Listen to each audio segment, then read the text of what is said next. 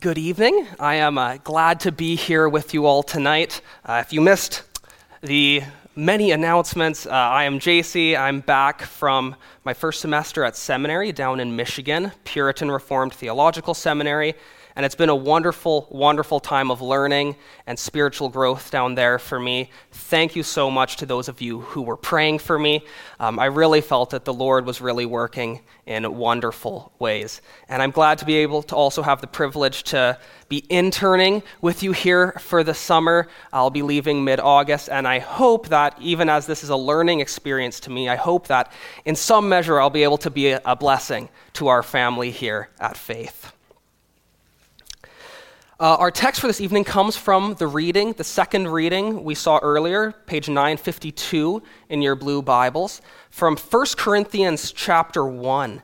And it's a short verse, but there's a lot of depth here. We're going to be looking tonight at 1 Corinthians 1 and verse 9. We read the passage earlier, so we'll just read the verse now. It says, "God is faithful, by whom you were called into the fellowship of his Son, Jesus Christ, our Lord." Let's pray. Heavenly Father, you do indeed give grace and glory. You showed us grace in the Lord Jesus Christ, the one full of grace and truth, whose truth we're now still able to receive, even as it's proclaimed and heard this evening. The truth as found in your word, and we pray that the truth would find a place in our hearts and would bear great fruit, all to the glory and honor of your name. We ask this in the name of mighty Christ. Amen.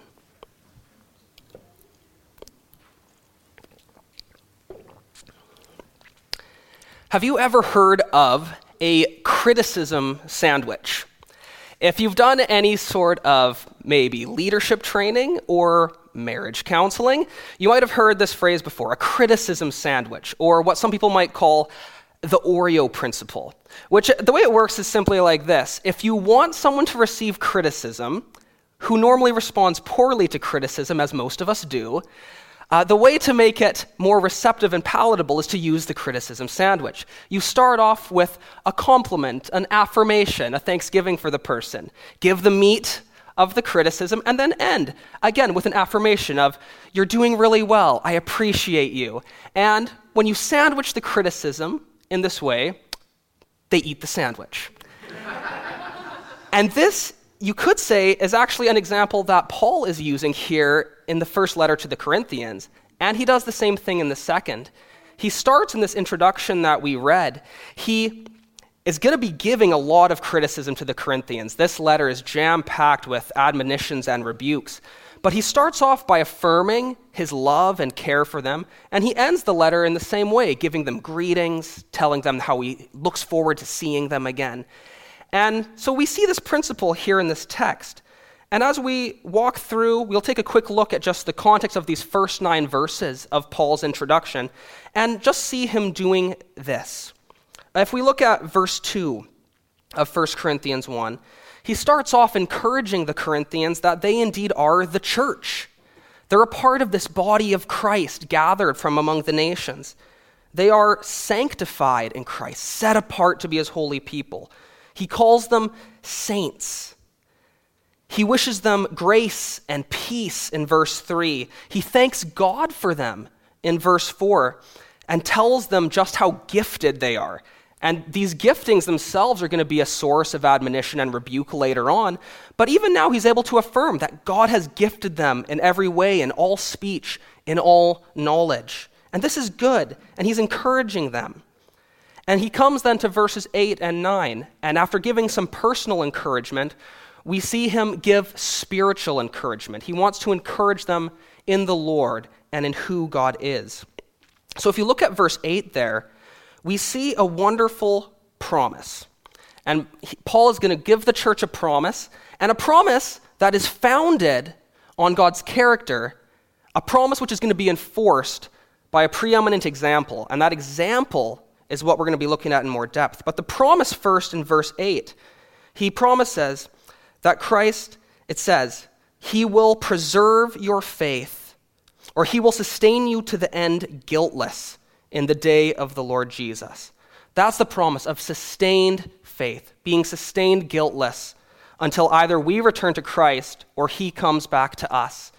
He will indeed preserve our faith.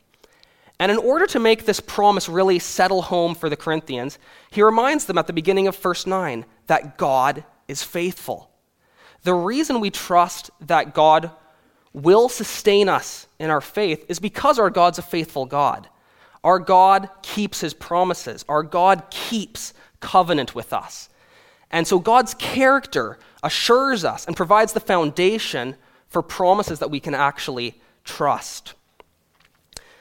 But he then, in verse 9, which we're going to look at in more depth today, verse 9 is where he wants to take this promise and tell them the preeminent example of where we've already seen this promise fulfilled, which will then assure us for what's going to come. He says, God is faithful who called you into the fellowship of his Son, Jesus Christ our Lord. And this is meant to be a great encouragement to us. In a sense, you could say it's like an argument from the greater to the lesser. We were called into fellowship with Christ. What an amazing privilege to be called into fellowship with the Son of God. And Paul's saying that if this God, who would renew your heart when it was dead, give us life, open our eyes to see Christ, if he would bring life from the dead and actually unite us to his very own Son, a Son which needed to die and be crucified for sin in order to make this happen, if God will give us his Son, how will he not freely with him give us all things? If God will call us into fellowship with Christ, how much more will he preserve us to the end guiltless in the day of Christ? If God can renew our heart, surely he will keep our hearts. So this is the fact that for us who believe that we've been called into fellowship with Christ, this is meant to be a motivation for our trust in God's continued faithfulness towards us. And so when we understand this reality of being called into fellowship with Christ, it allows us to live this Christian life with confidence, which is why we're going to take a deeper look at this idea of being called to fellowship with Christ. So we're just focusing simply on verse 9, and this part of it of calling and fellowship. And we're just going to look at this in two simple points: our calling to Christ and our fellowship with Christ. So first, our calling. For those of us who do have fellowship with Christ, this verse tells us that we were called there by God. And this term calling actually is a very significant term in the New Testament, and theologians take this and we learn a doctrine of calling, in a sense, from the way Scripture speaks about how we are called to Christ. And we're going to look at this calling in two ways: how the calling comes to us externally, and how the calling comes to us internally. Externally from the Word, internally by the Spirit of God. So first, this external call. We know that in a sense, God reveals himself to everybody. We learn this in Romans 1, Psalm 19. We see that God, in a sense, creation itself declares who God is and tells men that they ought to worship him. And though there's a general call, it's not enough to give knowledge of salvation. For that, we need a specific call, a specific word, the word of truth, the word of the gospel. And we learned about this recently looking in Romans chapter 10. You can turn there if you wish. Romans chapter 10, at the end, it talks about how this call comes to us and the means that God uses. Romans 10 and verse 13 says, "Everyone who calls on the name of the Lord will be saved. But how then will they call on him in whom they have not believed? And how are they to believe in him of whom they have never heard? And how are they to hear without someone preaching?" And if you were an astute student a couple weeks ago when Pastor Mark preached through this passage, you might have crossed out the word "in" halfway through verse 14, because it could read, "How are they to believe him of whom they are never heard?" How are they to believe Christ if they've never heard him, if he's now ascended into heaven, no longer with us on earth? Well, the answer, it says that they will hear with someone preaching. Preaching is the primary way God speaks his word to us now. This is the external call, the gospel, the good news of Jesus Christ. This is God's primary means of calling us. It's through his word. God calls by his word being read, being meditated on, but preeminently being preached. And I think, just as an aside, there's something for us here as a church to recognize the importance of being under the preaching of God's word, because that's the way he is primarily pleased to call us to salvation, to convert our hearts and call us to Christ. And I'm sure many of us can point to the time where we were converted ourselves under the preaching of the gospel. Also reminds us of the importance of keeping our children under the preaching of the word, that they might hear the word of God and come to salvation one day. Because we never know when the word of God is going to be met with the Spirit of God and do a turning work in the heart. I remember hearing a preacher talking one time who had grown up in the evangelical church and said, I'd probably heard the gospel hundreds of times. But it wasn't until he was in college and talking with a roommate of his who shared the gospel with him that he says, I felt like I heard the gospel for the very first time. I had heard it and heard it and heard it, but I never heard it. And this is the truth that leads us to the internal call. God's word comes to our physical ears, but the Spirit of God gives us spiritual ears, an internal calling that meets with that external calling to draw us to Christ. And this call of the Spirit, it's a divine call. It's an effectual call. It works. It's a saving call. It's a specific call. It comes to specific individuals. And why does this work? Why does God's calling work so much fruit? Well, we come to Christ when the Spirit calls us because the Spirit changes our hearts. He takes out that heart of stone and gives us that heart of flesh that now loves Christ, now wants to come to Christ, now believes in Christ. And this is a work that we don't do ourselves. It's a work of the Spirit of God working on the heart of man. Just think of types of illustrations that the Bible itself gives us about this. Think of Ezekiel in the valley of dry bones. Lord, can these bones live? They're dead. They're dry. No life in them. But then the tendons and the flesh appear. The skin covers them. But there's still no breath. But then the breath of the Spirit of God comes and brings life where there was no life. This is a picture of the regenerate heart. Or consider Lazarus, dead in the tomb. But then the word of Christ, the call of the Spirit goes to him. Lazarus, come forth. And he comes forth. And so it is with all of us. As one writer puts it, he says, when God calls, the dead hear it. When God speaks, his word creates ears so that creatures can hear what is said. And don't we so badly recognize that we all needed an effectual, Spirit-wrought calling? Because without the call of the Spirit, we would never have truly heard. We would never have truly loved. We never truly would have come. So we can thank God for this calling into fellowship that's not by the will of man, but by the Spirit of God. And it's an emblem of his grace to us that he would call us in so great a means when we were so unwilling. And we weren't just called to join a club, weren't just called to this building today, but we were called into the fellowship of the Son of God. The fellowship of the Son of God. The word here for fellowship is probably one of those half-dozen Greek terms that we've all heard in various sermons. It's the word koinonia, which is talking about a fellowship, a communion, but really the idea is a sharing together, a commonality. This is us sharing, partnering in the life of Christ.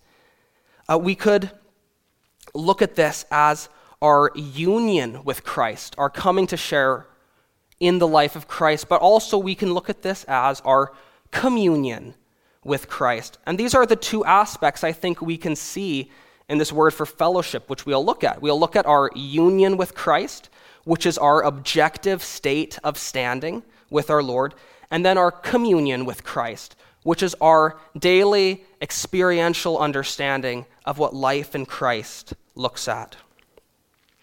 Both of these are comprehended under the word fellowship or communion. So first, union with Christ. Union with Christ, says John Murray, is the central truth of the whole doctrine of salvation. It's the foundation upon which our justification, sanctification, adoption, and eventual glorification rest, on union with Christ. And union with Christ is, first of all, it's an objective change of our status, an objective change in our relationship to God. Just think of the biblical pictures. It says, we were once a slave, now we're a son. We were once in the kingdom of darkness, but now we've been called into the kingdom of God's beloved Son. We were once an enemy, hostile to God, but now we're friends of God. One commentator says that union with Christ is coming into a state of friendship with Christ.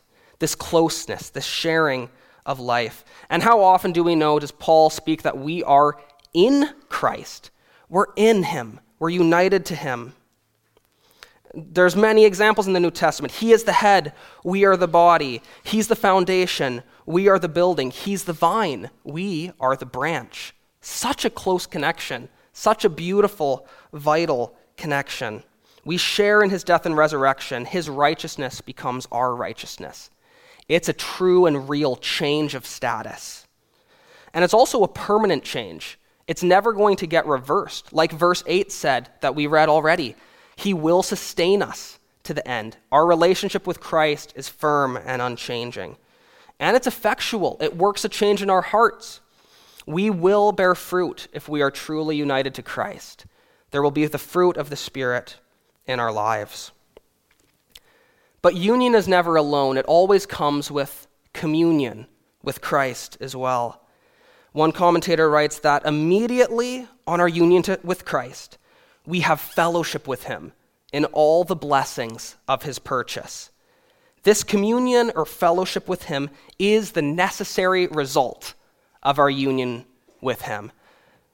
If we have union with Christ, we will have communion with him. And I think a couple illustrations might be helpful to us as we consider what this twofold relationship looks like. A relationship that has an objective status, but also this experiential element. Consider, say, a marriage. My brother is here getting married in a couple weeks tonight. And in marriage, what do you have first? You have a covenant, and you have this objective change in relationship, a uniting of two people together. In our culture, this is often symbolized by the wife taking her husband's name, a new family identity, a change of name, a change of identity. But what comes with this union but communion, that intimacy and fellowship, the closest of human intimacy brought about as a result of this objective change. And we all know the relationship grows and there's closeness and there's distance at times, but it's anchored in that objective change. Or consider adoption.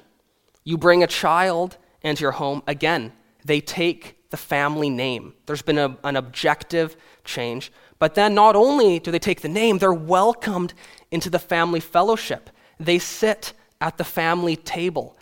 They commune and enjoy company with the family.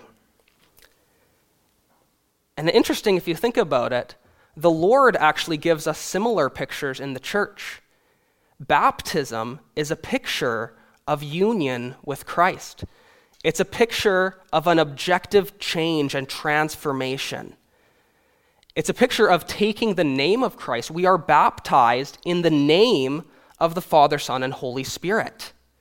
His name is placed upon us. We have a picture of an objective change in relationship, but he also gives us a symbol of communion with Christ, which we were able to enjoy this morning, the Lord's Supper, the family table, where we enjoy fellowship with Christ, our elder brother, with our Father, and and with our brothers and sisters here among us. And I do trust that many of us enjoyed sweet fellowship with the Lord this morning as we partook of his table. So union is that objective status. Communion is the subjective experience. But communion with Christ is not just fellowship with a spouse or a child. But like our verse says, we're called into the fellowship of God's Son, Jesus Christ our Lord, the Lord of heaven and earth, the Lord of all creation. This is the one with whom we get to fellowship. What an amazing, amazing reality and an amazing blessing. We've been given the gift of union with Christ, but we also have the opportunity for communion with Christ. Union gives us access to that throne of grace. And this really will just be my one point of application tonight. It is really this. If God called us once to union with Christ, he now daily calls each one of us who trusts in Christ to commune and fellowship with our Lord and to walk a life of fellowship with Christ. Maurice Roberts is an author who wrote a book on this very topic of union and communion with Christ, and he says that it is our great loss when we learn as Christians to live with only a small awareness of the love of Christ. It's our loss when we've learned to live with just a small awareness of Christ's love. And I think sadly, many of us, myself included, often find ourselves in this place. We aren't living in the reality and awareness of Christ's immeasurable love for us. We feel perhaps only ankle deep in our relationship with Christ.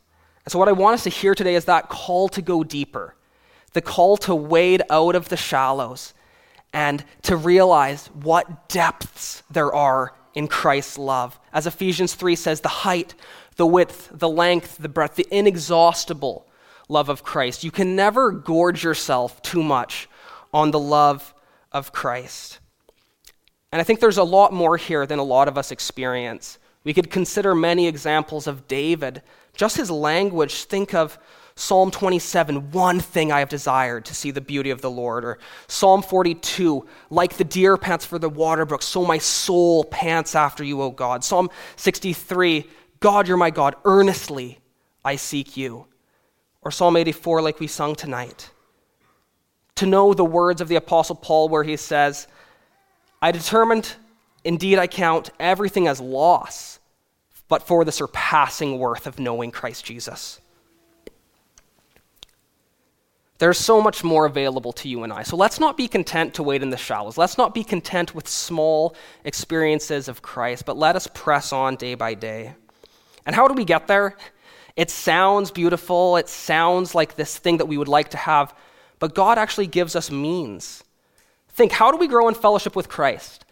How would you advise someone if they said they wanted to grow in closeness or fellowship with their spouse or friend? Like any relationship, it takes time and it takes communication. If you want to grow close to someone, you've got to talk to them. You've got to listen to them. You've got to spend time with them. And so it is with Christ. And this is really what Christian worship is. We speak to God in our prayers, in our praises. We pour out our hearts before him. And he speaks to us in his word read, meditated on, preached, and listened to. This is how we commune and fellowship with Christ. And it's not just something we can spend a couple minutes a day in. We need to invest ourselves to know our Lord, to really fellowship and commune with Christ. Because truly, when you think about it this way, communion, to know Christ, is a much more powerful motivator to our times of devotion than is mere duty, a checkbox religion that just leads us to pride. If our goal is to meet Christ, then we will have greater excitement using all these gifts God has given to us. And yes, as with any relationship, we know it waxes and it wanes, it ebbs, it flows. Sometimes our hearts and affections are lively and bright. Other times they're cold and dull. And we're human and we feel it. But that's where we thank God for his grace, that he has grace to meet us in our need, in our human weakness, recognizing that struggle of flesh and spirit. He continues to forgive us for our lack of fellowship and to draw us with cords of love back to Christ. And maybe, in closing here, maybe the way I'm speaking feels somewhat foreign to you, this idea of communing, fellowshipping with Christ. Maybe you're like a friend of mine who, she said growing up in the church, she always heard people talk about loving God, loving Christ, and that always never made sense to her. It seemed like a foreign idea. What do you mean that you love God? But then once God changed her heart, brought her to Christ, she realized, oh, I love God now. And so this call goes out to each one of us to come to Christ for fellowship. We must recognize that sin is what blocks our fellowship and communion with God. For sinners cannot fellowship with a holy and perfect God. But Christ himself has provided a way for fellowship by dying once for sin, living the perfect holy life we could never live, paying the penalty for sin that you and I could never pay. So that when we place our trust in Christ, and by faith we believe that he took our sins upon himself, our filthy garments, and by faith we reach hold and take hold of that robe of righteousness that he freely offers, we repent and believe this good news. For indeed, God made him who knew no sin to become sin for us, so that in him we could become the righteousness of God. This righteousness is available to you and I. The righteousness of Christ is the rock that we build on. This is our objective, unchanging union with Christ that can never be taken away. But there remains for us greater depths, greater heights to which God calls us day by day. Amen. Let's pray. Oh, Holy Father, we thank you for your calling. We thank you for your drawing, that we who were dead in trespasses and sins were made alive with Christ, even seated in heavenly places with him. And thank you for the gift of fellowship you offer. You offer to us to meet with Christ day by day, that you have not left us in the dark, you have not left us alone, but you've come to us in your Spirit, that just as Christ has promised, he is with us always, even to the end of the age. So would your Spirit stir us up to reach and take hold of even just the hem of his garment, that in touching him we would be made whole, find the deepest satisfaction for our souls and the greatest delights we could find. Truly would he be our chosen portion and our chosen lot. Cause us, O Lord, to increase in love for Christ. In his beautiful name, amen.